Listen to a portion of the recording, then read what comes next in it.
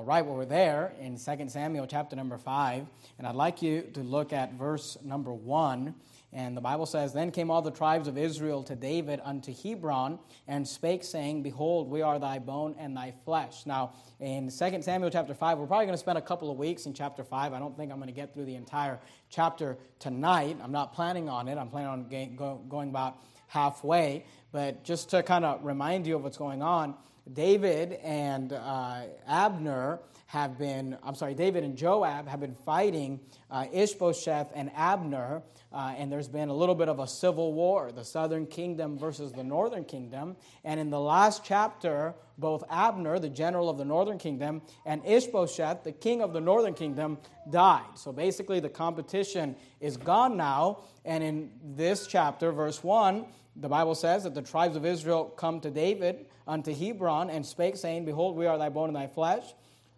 Notice verse number 3. So all the elders of Israel came to the king to Hebron, and King David made a league with them in Hebron before the Lord. And I want you to notice this phrase, and they anointed David king over Israel. Now that's a really short phrase there, but there's a lot in that, because if you remember, basically from 1 Samuel chapter number 16 is when David was a young lad and he was anointed by Samuel to be king over Israel, all the way up to 2 Samuel chapter 5 and all that we've gone through there. I mean, David and Goliath and marrying the daughters of Saul and killing 100 Philistines, or 200, being challenged to kill 100 and he kills 200 and running, away from Israel and all those stories up to this point. Basically, David gets to the place where what God had promised to him comes to fruition, and he becomes king over all Israel. We know for a while he was king over the southern part of Israel. Now he's king over all Israel, and it's been a long time in coming. And here's what you need to understand. David finally gets God's given purpose for his life. It's finally achieved. And here's what I want you to understand. I believe that God has a purpose for each and every one of us. In fact, and we won't turn there, but if you go to Jeremiah chapter 1, you'll remember that God told the prophet Jeremiah that he had ordained him to be a prophet from the womb. Before Jeremiah was even born, that God had ordained him to be a prophet. And I believe God has a plan for you. I believe God has a plan for me. I don't know necessarily what your plan is, and I'm not even 100% sure everything that God would have me to do, but I believe part of God's plan is for me to be a husband to my wife and obviously a father to my children. I believe God's will is that I pastor this church. I believe all of us ought to be involved in evangelism and soul winning and reaching people with the gospel of Christ. And here's the point that I'm trying to make. One of David's major purposes in life, I believe, was to be the king. And we get here to 2 Samuel chapter 5, and he achieves that. He gets that purpose. And you've got a purpose, and I've got a purpose. And I believe as we look at this chapter, and as we look at the first part of this chapter, we can see three distinct keys for achieving the God-given purpose for your life. See, God would have something for you to do. God has something for you to accomplish. God has something that He wants you to do in your life. And I think we can see from the life of David three things that he did, three keys that helped him get to that place. I'd like you to write these down, if you don't mind, maybe in the margin of your Bible or on the course of the week there on the back. You've got a place for sermon notes. If you've got a place to take notes. Hopefully you came to Bible study to study the Bible, and I'd like you to write these three keys down. Three keys for achieving God's will. Three keys for achieving God's purpose. Three keys for achieving God's plan for your life. Now, notice verse number 1 again. Then came all the tribes of Israel to David unto Hebron, and spake, saying, Behold, we are thy bone and thy flesh. Also in time past. Now notice what they said. They're coming to David to say, you should be our king. Now notice what they said. They said, when Saul was king over us, notice, when Saul was king over us, thou was he that leddest out and broughtest in Israel. One of the greatest characteristics about David is the fact that he was content to be a follower while waiting to become the leader.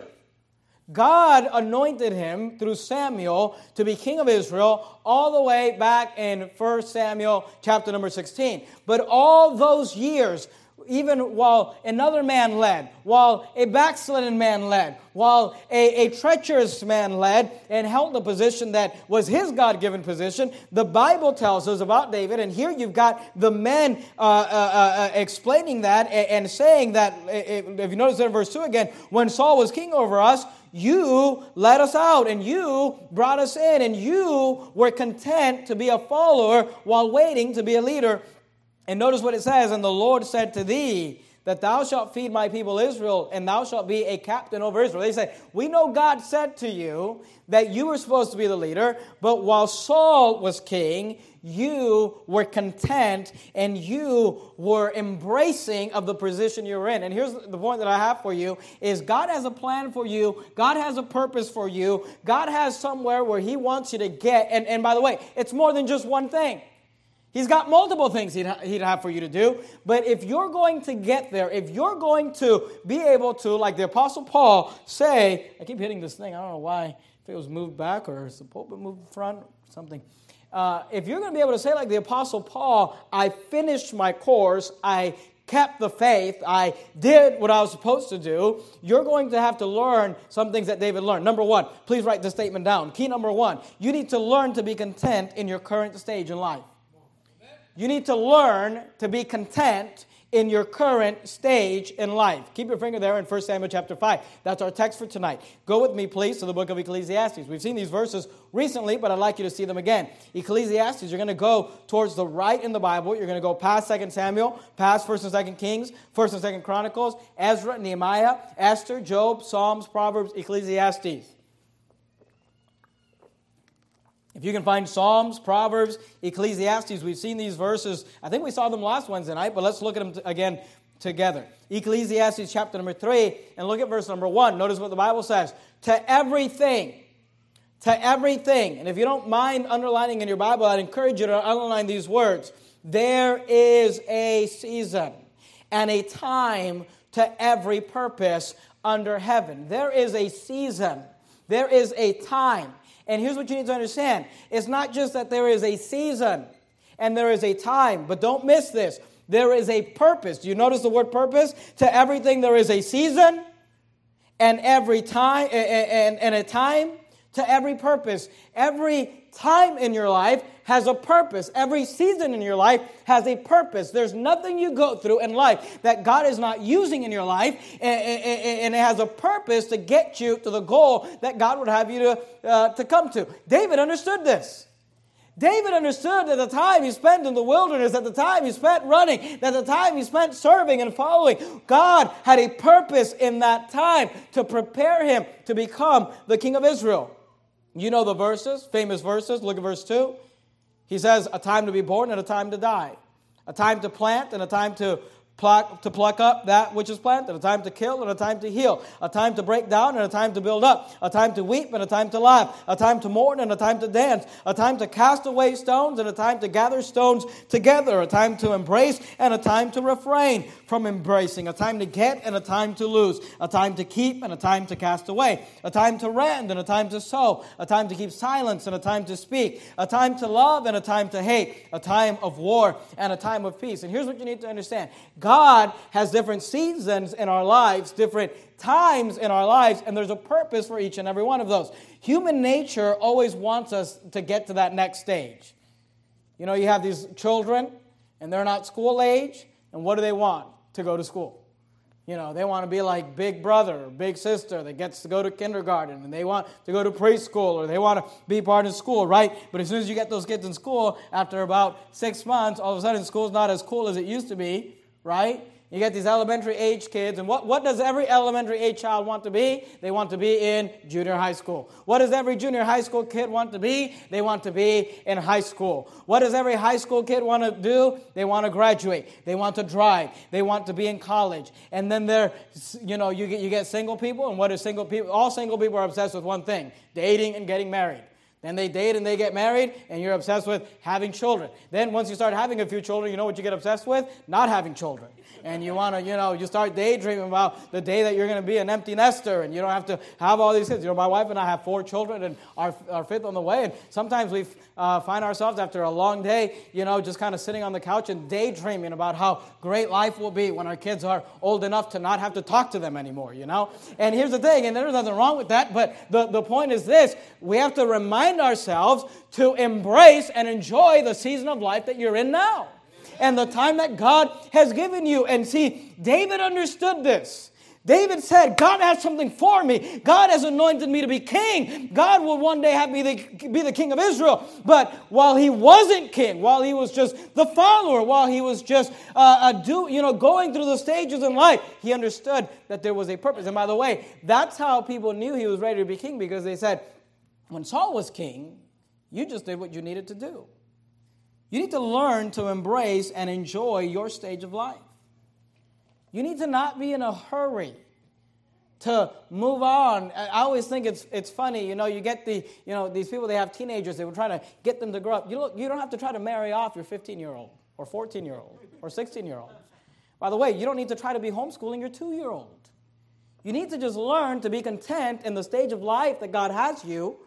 And some of you, singles that are so, wound up about, I got to find a spouse. Maybe just learn to be content where God has you now. Learn to be content in the area that God has you, and if it would be His will. Sometimes young preachers get obsessed with the fact that, I got to go start a church, and I got to go be in ministry, and I got to go do this, and I got to go do that, and the world's not going to hell. And praise the Lord for it. I'm glad you're excited about it. I'm glad you want to go do it. But hey, for now, while you're not the leader, while you're not in charge, why don't you just worry about being a faithful, consistent follower? And just embrace the key to achieving the goal that God would have for you is embracing the stage of life you're in right now. And learning to be content in it. And learning to find the joy in it. And learning to say, there are some things that I get to enjoy having an 8-year-old and a 6-year-old and a 4-year-old and a 1.5-year-old. There are some things that I get to enjoy now that I will not enjoy when they're 18 and 20 and 30 years old. But you know what? When they're 18 and 20 and 30 years old, there will be things that I get to enjoy then that I don't get to enjoy now. And instead of looking and constantly looking at the other side and saying, the grass is always greener on the other side, just learn to embrace and enjoy the stage of life you find yourself in now. So how is it that David got to the place? How is it that David got to a place where he was able to fulfill God's will for his life? Because here's the problem about God's will you need to understand. It's not about the point, it's about the journey. And God has something for you to do, but there's a purpose to every time. There's a plan for every season. There's something He wants you to learn. There's something He wants you to get. So the first key we see from the life of David, if you make your way back to 2 Samuel, is to learn to be content in your current stage in life. Learn to be content in your current stage in life.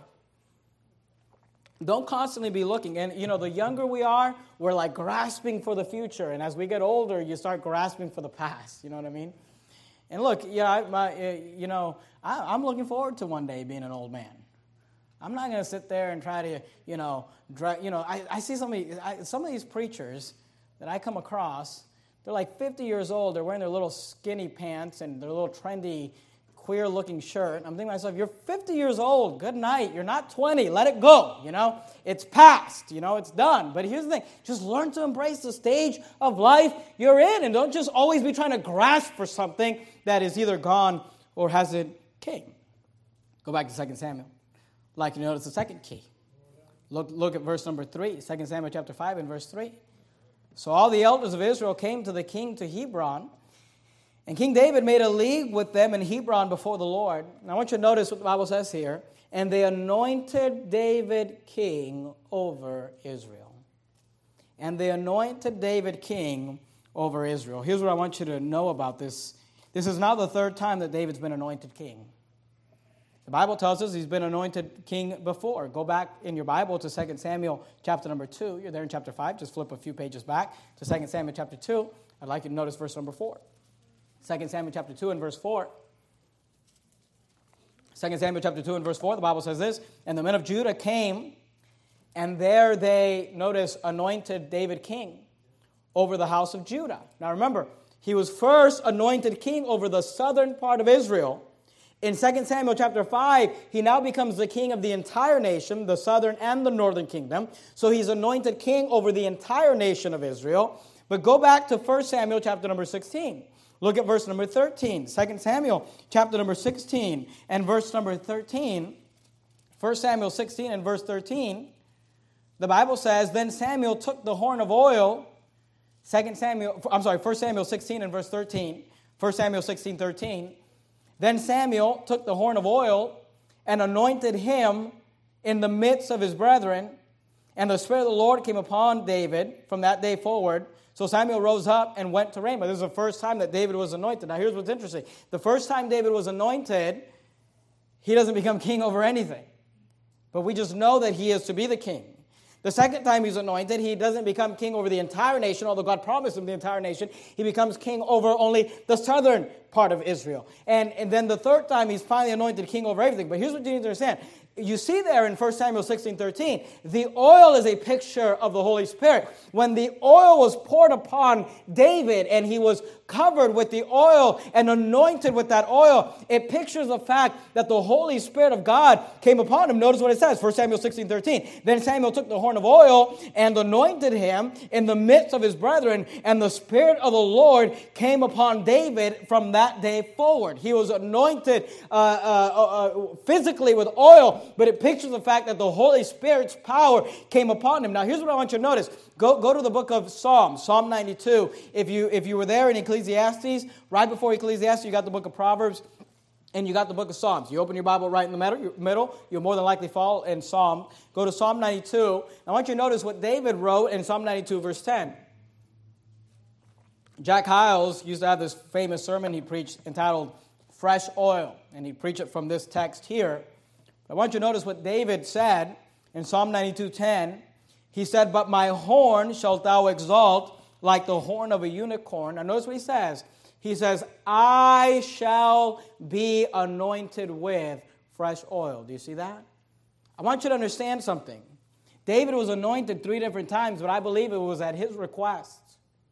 See, when they made him king over the southern part of Israel in 2 Samuel chapter number 2, he could have said, I've already been anointed king. In fact, I've been anointed king over the entire nation of Israel. You know, I don't need to be anointed king again. It's already been given to me by God. He could have said that and that would have been fine. But I believe that he was anointed king there in 1 Samuel 16 as a young lad. He went through that whole trials and troubles and tribulations. And when he was anointed over the southern part, not the entire kingdom, but the southern part, David said, you know what? I will be anointed with fresh oil. He said, you know, that old anointing years ago, that's not enough. That's not good enough. I want fresh oil. I want a fresh anointing. I want a fresh unction of the Spirit of God for this work that God has given me to do. And it was just that southern kingdom. And then God gave him the entire kingdom. And he said, you know what? I want fresh oil. I want a fresh anointing. I want the Spirit of God on my life. Go to the book of 2 Corinthians, chapter number 1. In the New Testament, you got Matthew, Mark, Luke, John, Acts, Romans, 1st and 2nd Corinthians. I know we don't talk too much about these type of things as Baptists, and we let the Charismatics and Pentecostals get away with these things. But you know the Bible talks about the filling of the Holy Ghost? Right? The Bible talks about the power of the Holy Spirit. Right? The Bible talks about the fact that the power of God can come upon a man, can come upon a woman, can come upon an individual. You read there in Ezekiel where the hand of God was upon him. You read all throughout the Bible where the power of God came upon men, where it came upon individuals. The Bible tells us in the book of Acts, don't turn there, but the book of Acts, that they were filled with the Holy Ghost. Men, women, the entire church there was filled. Go to 2 Corinthians chapter number, 2 Corinthians chapter number 1. While you go there, let me read for you from Ephesians 5:18. The Bible says, and be not drunk with wine wherein is excess, but be filled with the Spirit of God. And I don't answer this out loud, but I would want to ask you, have you ever known that you were filled with the Spirit of God? I mean, have you ever do you know, has there ever been a time in your life when you say, I know at this moment God has His hand on my life. I know at this moment I'm not walking in the flesh, I'm walking in the Spirit, and the power of God is upon me. Have you ever known that? And some of us would say, there was a time in my life, there was a time when I got saved or when I got right with God, or When I started living right and started doing right, and I know that God's hand was on me, and I know that God was leading me and God was guiding me. But listen to me, if you're going to end your life achieving the purpose that God has for you, you're going to have to, like David, say, one time's not enough. In fact, as my influence grows, as my responsibility grows, as my kingdom grows, as God blesses me, I need fresh oil. I need a fresh anointing. I need the fresh power of God. You're there in 2 Corinthians chapter 1. Look at verse 21. Notice what the Bible says. Now he which establisheth us with you in Christ hath anointed us, and hath anointed us is God. Look at verse 22. Who hath also sealed us and given us the earnest of the Spirit in our hearts. You notice the connection between being anointed and the Holy Spirit. Go to 2 Corinthians chapter 4. Look at verse number 16. 2 Corinthians chapter 4 and verse number 16. The Bible says this, for which cause we faint not, but though our outward man perish, yet the inward man is renewed. Notice this, is renewed day by day. See, I would submit to some of you tonight. I wish I could. I had the talent or the ability to be able to communicate what's on my heart for you tonight. But see, some of you are having children right now, and your children are young, and you need to learn to get alone with God and beg Him for the Holy Spirit power, for the filling of the Holy Spirit that you need, because you're going to need the Holy Spirit's power to help you raise that little baby. But you know what? There's going to come a day when that little baby's not going to be a baby anymore. And they're going to be starting school. And maybe you're going to homeschool mom, or maybe dad, you're going to support the family on one income so your wife can stay home and rear those children. Or maybe because of the situation you happen to be in, those children have to go to some sort of a school outside the home or whatever that might be. But listen to me, when you get to that place, you can't say, oh, back then when I prayed, when they were born, that was enough. No, see, in every stage, every time the kingdom grows a little bit, every time responsibility grows a little bit, every time the influence grows a little bit, in that stage, you got to learn to get along with God and say, I've got an 8-year-old now. I've got a 16-year-old now. I've got a child that's getting married. I've got grandchildren now. And I need a fresh anointing of God. See, David understood that it wasn't enough to be anointed once. It needed to be renewed. You know, you need to understand this. As our church grows, you know, I needed the Holy Spirit's power when we were running 50. But you know what? I need a fresh anointing when we're running 150. If our church is going to run 500 someday, I'm going to need to learn to get the Holy Spirit's power of God. We're going to need a fresh renewal. Though the outward man perish, the inward man is renewed day by day. And see, the problem with some of you, the reason you're cold, the reason you're not excited, the reason you're getting backslid, the reason your attendance is less and less, the reason your soul winning is less and less, the reason your Bible reading is less and less, and you're kind of hit and miss, you're kind of here and there, and eventually you'll fade out, and we won't even notice. We'll say, oh, it's been 6 weeks and we saw so-and-so, but since they were kind of coming and going and not being as faithful as they used to be, you say, well, why is that? I'll tell you why it is. Because you're counting on an old anointing. It's been a while since you knew what it meant to have the Holy Spirit on your life. It's been a while since you knew that the Holy Spirit used you to witness to someone, to give the gospel to someone, to minister to someone. It's been a while since you know. And David, one of the keys that David understood is he said, I don't want an old anointing. He said, as my responsibility grows, as my kingdom grows, as my influence grows, I need a fresh anointing from God. He said, I will have fresh oil. So what do we see? Number one, learn to be content in your current stage in life. Don't be always looking for that next, well, I'm not happy here. I have to have. Why? What if God's will is for you to live there for the rest of your life? Learn to be content. David said, it might be years before I'm king, and maybe God changes his mind. Maybe I won't be king. But you know what? While I'm working under Saul, I'll just be happy to work under Saul. David understood this when influence grew. And notice, it came in stages. He didn't go from being a shepherd boy to being king. He went from being a shepherd boy to being a soldier. He went from being a soldier to being in charge of a few men. He went from being in charge of a few men to leading the army. He went from leading the army to leading those great warriors known as David's mighty man. He went from there to leading the southern kingdom, and from there to leading the northern kingdom. God grows us in stages. There's a purpose to every season. Now I would submit to you tonight that if David would have got frustrated back when he was a soldier and said, God, you know what, I quit on this thing. You said I was going to be king, and wouldn't allow God to take him through those stages in his life, he would have never got to the place where he achieved his purpose that God had for him. I said number 2 tonight. Seek a fresh anointing when your stage in life changes. Here in several months, Lord willing, we're going to go into a new 10,000 square foot building. On a Wednesday night, we're okay with space, but on Sunday morning, we had 200 people here on Sunday morning, and we're packed. And I've already have plans and things that I know I'd like our church to do, and things we're going to stretch ourselves. I'm taking on the life verse of the Apostle Paul that I would gladly spend and be spent. And I think I'm going to stretch myself in the ministries and works that we've got planned for the things that our church is going to do to reach this community. But you know what? We're not going to do that with that old anointing from last year or 5 years ago or when we started out. We're going to have to learn to get alone with God for a fresh anointing. And David said, I don't want that old anointing. He said, I'll be anointed with fresh oil. I want a fresh unction. I want to know that God is with me today, not yesterday. I'd like you to notice the third key. Go to 2 Samuel chapter 5. Look at verse number 6. And the king and his men went to Jerusalem unto the Jebusites. I want you to notice that the Bible says here, the inhabitants of the land. Jerusalem is a famous city. We all know about it. Jerusalem becomes the city of the Bible. And I mean, right, even now, even today, Jerusalem is a highly sought-for city. And during the time of the Bible, and even during the time of Christ, Jerusalem was a very key place for where God had put his name.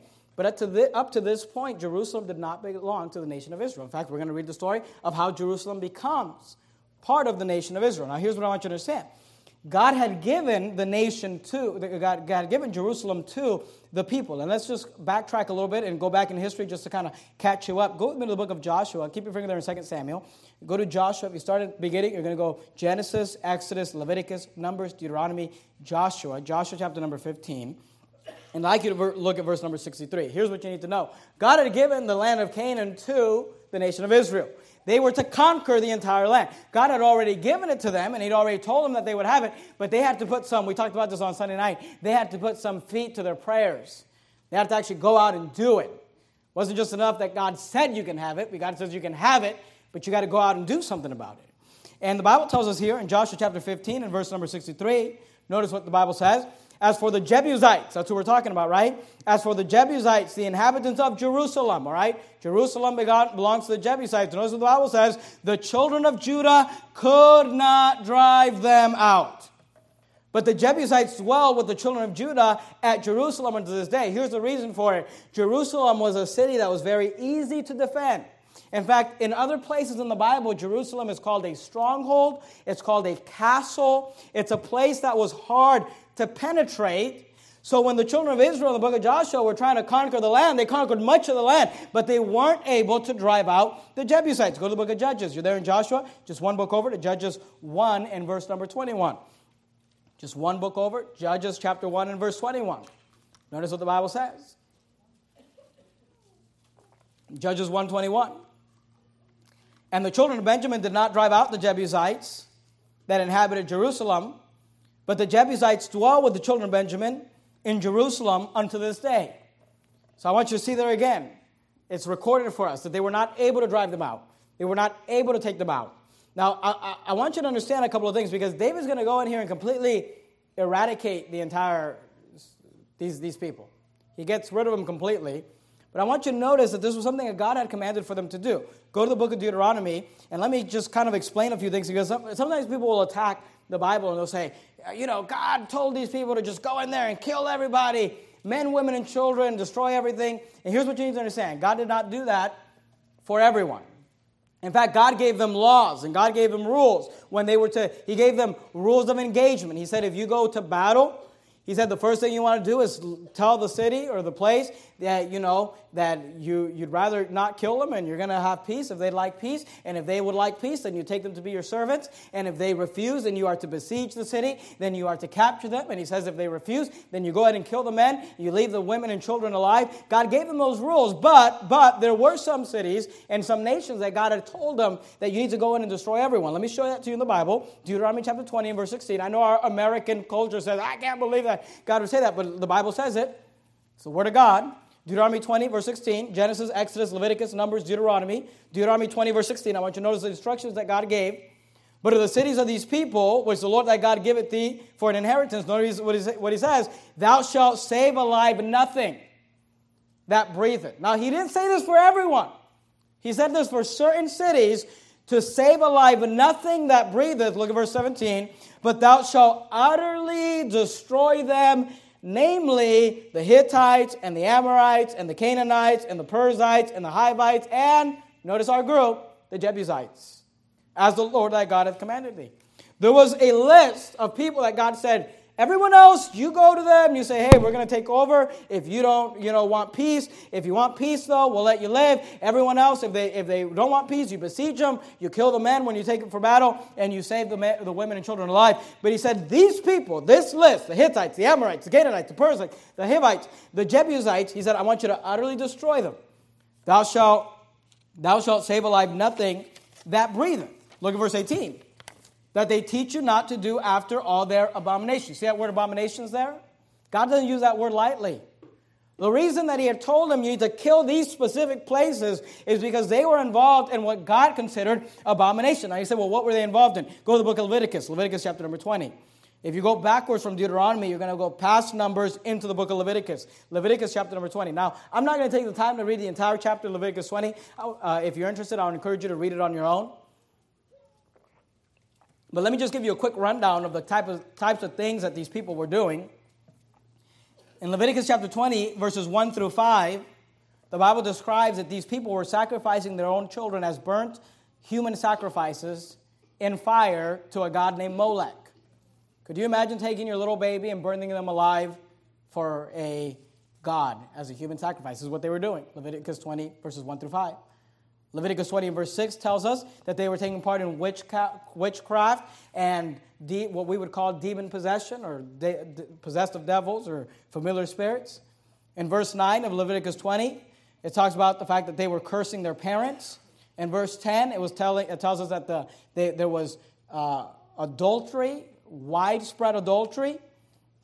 In verses 11 and 12 and 20 and 21 of Leviticus 20, it tells us that they were having a physical relationship with an in-laws, meaning everyone was just, your brother marries a young lady, and they were just sleeping with those people, and in-laws, and we're talking about aunts and uncles and moms and dads. I mean, you can read the passage. He explains that.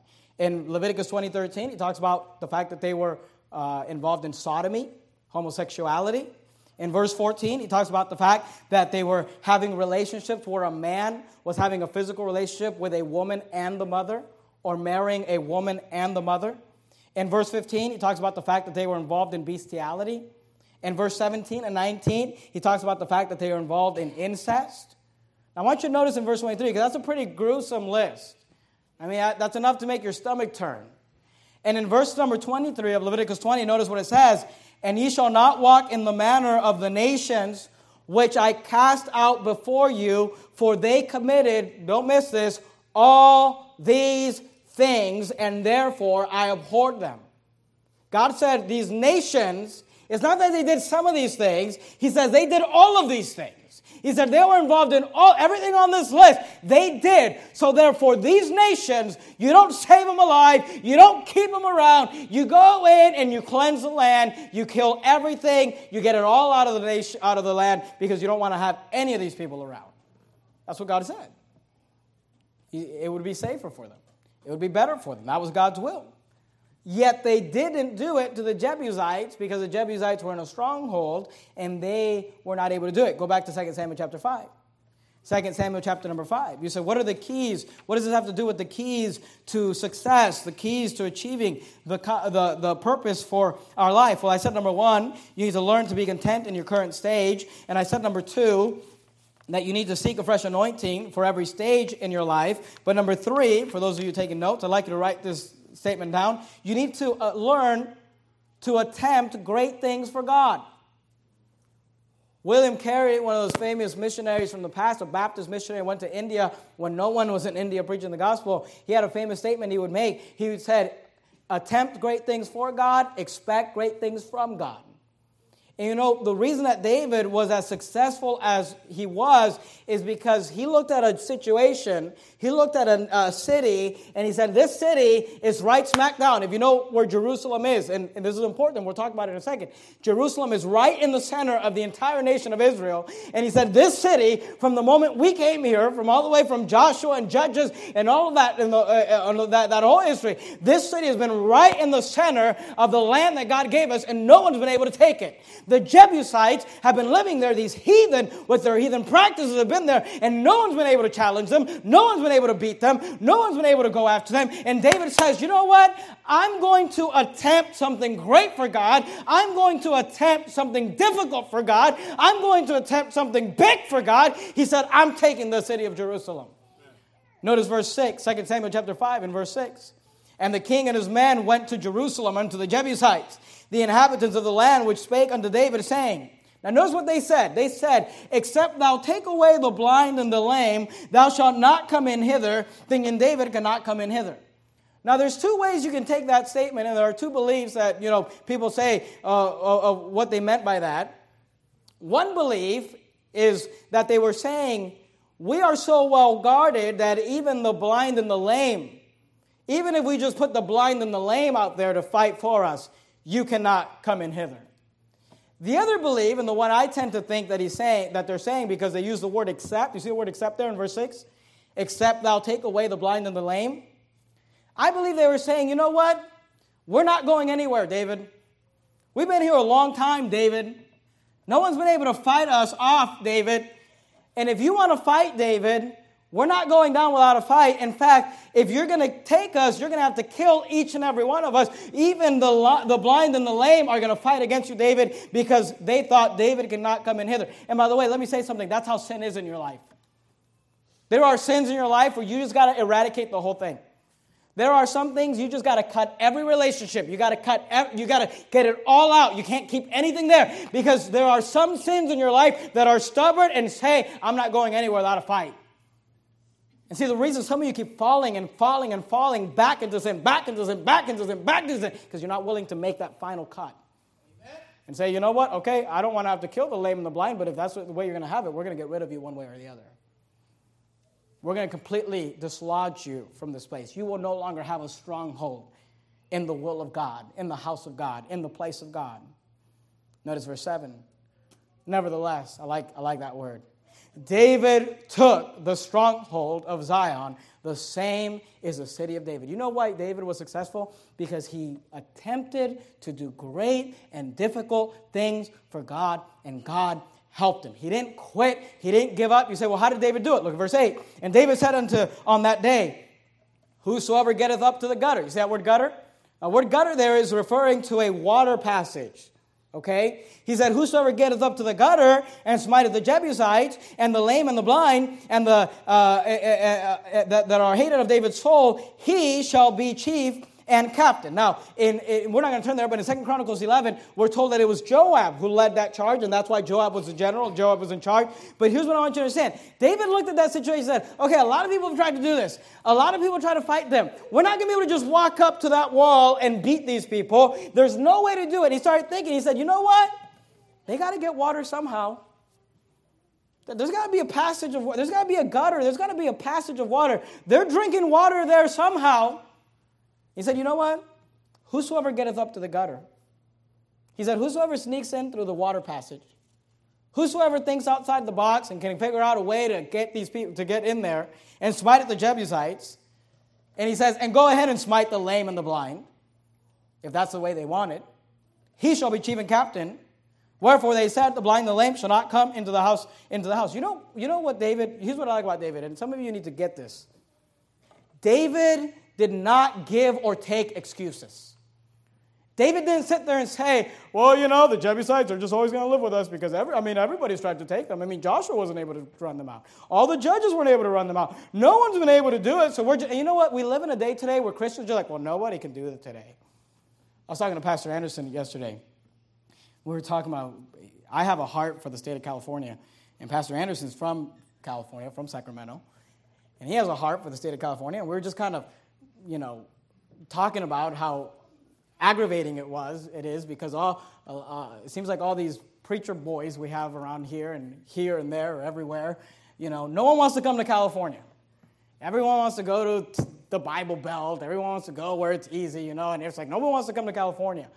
And we're just saying, we were talking about the fact because he was saying, man, I saw that you guys had 200 in church on Sunday. I said, yeah. It's crazy. You can build a Bible-believing, fundamental Baptist, hellfire and brimstone church even in California? Even in the communist nation of California? And people today are like, no, I don't want to go to California. Let me go somewhere where it's a little easier. You know what? I want to be like David and say, give me the Jebusites. That's the one I want. I want to build where no one else has built. I want to grow where no one else has grown. I want to take the city. I don't want to say it's easy. I don't want to go down to the south where there's a Baptist church on every corner. Good night. Why don't you go up to California and build something great here? Why don't you take the city of Jerusalem that no one else is able to take? And you know what? Today, people are telling you, you can't raise your children for God. You can't have a marriage that lasts more than 10 years. You can't do this. You can't do that. Hey, David said, you know what? Let's attempt something big for God. Let's attempt something great for God. Let's do something difficult and hard. So when it's done, we all know that God did it. Amen. See, David attempted great things for God. David said, I don't want to take those cities everybody else is taking. I want the hard one, the one no one's taken. I want to go to a place where it's difficult. I want to go to a place where it's hard. I want to win the hard case. And he didn't take any excuses. Let me be honest with some of you. The reason you're a failure in life is that you give too many excuses. It's what it is. I don't know how else to say it without hurting your feelings, but you fail at excuses. David said, no excuses. Figure out how to get it done. David said, don't tell me why we can't do it. Tell me how we're going to do it. Don't come to me with all the reasons. And by the way, as a pastor, please, don't come to me with all the reasons why we can't get something done. I understand we got to look at things logically, and I praise the Lord for men that have got some smarts in their brain, and they can say, here, Pastor, you might want to be aware of this situation. This. I get that. I'm not talking about that. But the people that get around you and say, well, Pastor, I don't know, a 10,000 square foot building, you really think we can do that? You're the same person that was telling me we couldn't get into a 4,200 square foot building. You're the same person telling me we couldn't go from our living room to an 1,800 square foot building. I don't want to hear it. And some of you have all your excuses as to why you can't go soul winning and why you can't be faithful to church and why you can't do this and why you can't do that and everybody else can do it, but I'm just not able to do it. You are no David, and you will fail at life if you don't learn to just get things done. Quit making excuses. Figure out there's a way to get this done. There's a way to fit it into my schedule. There's a way to do it, and just learn to get it done. David attempted great things for God. The Bible tells us, is anything too hard for the Lord? Jesus said, with men this is impossible, but with God all things are possible. Amen. And you know what? We ought to attempt great things. I liked about Elisha, how he asked Elijah. He said, I want a double portion of your spirit. And Elijah said, thou hast asked a hard thing. And then he used the same word that the Bible uses here, nevertheless. And Elisha got that double portion. But he wasn't sitting around doing nothing for it either. Jerusalem was a strategic choice. David chose it because it was a strategic choice. Let me give you a couple of reasons why he chose Jerusalem. If you look at a map of Israel, Jerusalem's right in the center. Remember, David is coming out of a civil war between the north and the south. We had a similar war here in the United States. And he's now choosing a capital because his capital has been Hebron, which is close to Jerusalem, but on the southern side. And he needs a capital. And instead of playing favorites, because here's the thing, if he would have chosen a city in the south, people would have said, oh, he's just playing favorites to the south. Or if he would have chosen a city in the north, people would have said, oh, he's just choosing the north. But in order to not have anybody say anything, he chose Jerusalem, which is just right smack down in the center of the nation of Israel. And it's interesting because it's similar to the United States. You know, we had the Civil War in the U.S., but even well before the Civil War, even back to the Revolutionary War, there was tension between the North and the South. And the South actually didn't want to be part of the Revolutionary War. They didn't want anything to do with it till, the British started taking all their land and burning their barns and all that, But there was this tension between them. So Washington, D.C. was chosen. Why? Because it's right in the middle of the North and the South. Just so it's not like, oh, it's all about the North or the South. So it's kind of interesting. Here's another reason why David chose Jerusalem is because it was inhabited by heathen. He wasn't favoring a tribe.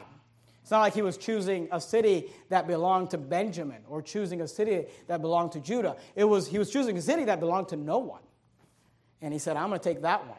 So no one could. So it's kind of interesting just why he chose that. Go back to 2 Samuel chapter 5. We're going to finish up right here. We'll finish the rest of the chapter next week. 3 keys that we learned about the life of David. Number 1, learn to be content in your current stage in life. Number 2, seek a fresh anointing when your stage in life changes or increases. Number 3, attempt great things for God and expect great things from God. People say, can you really do a great work in California? I think we're doing it. I think it's working. Last I checked, people were getting saved. Last I checked, people were getting baptized. People were growing in grace, knowledge of our Lord and Savior. I think it can be done. 2 Samuel chapter 5. You go ahead and go to Texas if you need to do that, all right? 2 Samuel chapter 5, look at verse 11. And Hiram, king of Tyre, sent messengers to David, and cedar trees, and carpenters, and masons, and they built David an house. And David perceived, I want you to just notice these 2 things, okay? David perceived that the Lord had established him king over Israel, all right? Just as we finish up, let me give you 2 thoughts as we conclude. Number 1, if you succeed, it's because God did it. If this church grows, it's because God did it. If your children end up living for God, it's because God did it. If you're able to come to the end of your life having a marriage that was successful and faithful and true, it's because God did it. Because God worked in us. I won't have you turn there, but in 1 Corinthians 4:7, the Bible says this, "For who maketh thee to differ from another? And what hast thou that thou didst not receive? Now, if thou didst receive it, why dost thou glory as if thou hadst not received it?" It says, what do you have that you didn't get from God anyway? Well, I'm really talented. God gave you that. Well, I'm really smart. God gave you that. Well, I've got a great job. God gave you that. There's nothing you have that God didn't give to you. And see, David understood this when he was a shepherd boy, and David understood this when he was the king of the entire nation. The Bible says that David perceived that the Lord, not David, that the Lord had established him king over Israel. If you succeed, it's because God did it. Let me give you one more thing. And that he, that's the Lord, had exalted his, that's David's, kingdom, notice why, for his, that's the Lord's, people, Israel's sake. Let me say this. If you succeed, it's because God did it. Number 2, if you succeed, it's to be a blessing to others. Why did God establish King David? Not for King David's sake. He had exalted his kingdom for his people, Israel's sake. God gave David resources. God gave David ability. God gave David things to use, not for himself, but to others. The book of Acts tells us that David was a servant to his generation. Listen to me. You have a nice job. You have a nice whatever. You've got a talent. You've got this. You've got whatever it is you've got. God did not give that to you to waste it. God gave that to you to use it to be a blessing and to minister to others. I don't care if it's a talent to speak. I don't care if it's money. I don't care. Whatever it is that you have at your disposal. Number 1, you have it because God gave it to you, and you have it to use it in the service and the ministry of others, to be a blessing to others. God didn't make David king for King David's sake. God helped David get to the place that he was to achieve his purpose for God's glory and for God's people's benefit. Let's bow our heads and have a word of prayer. Heavenly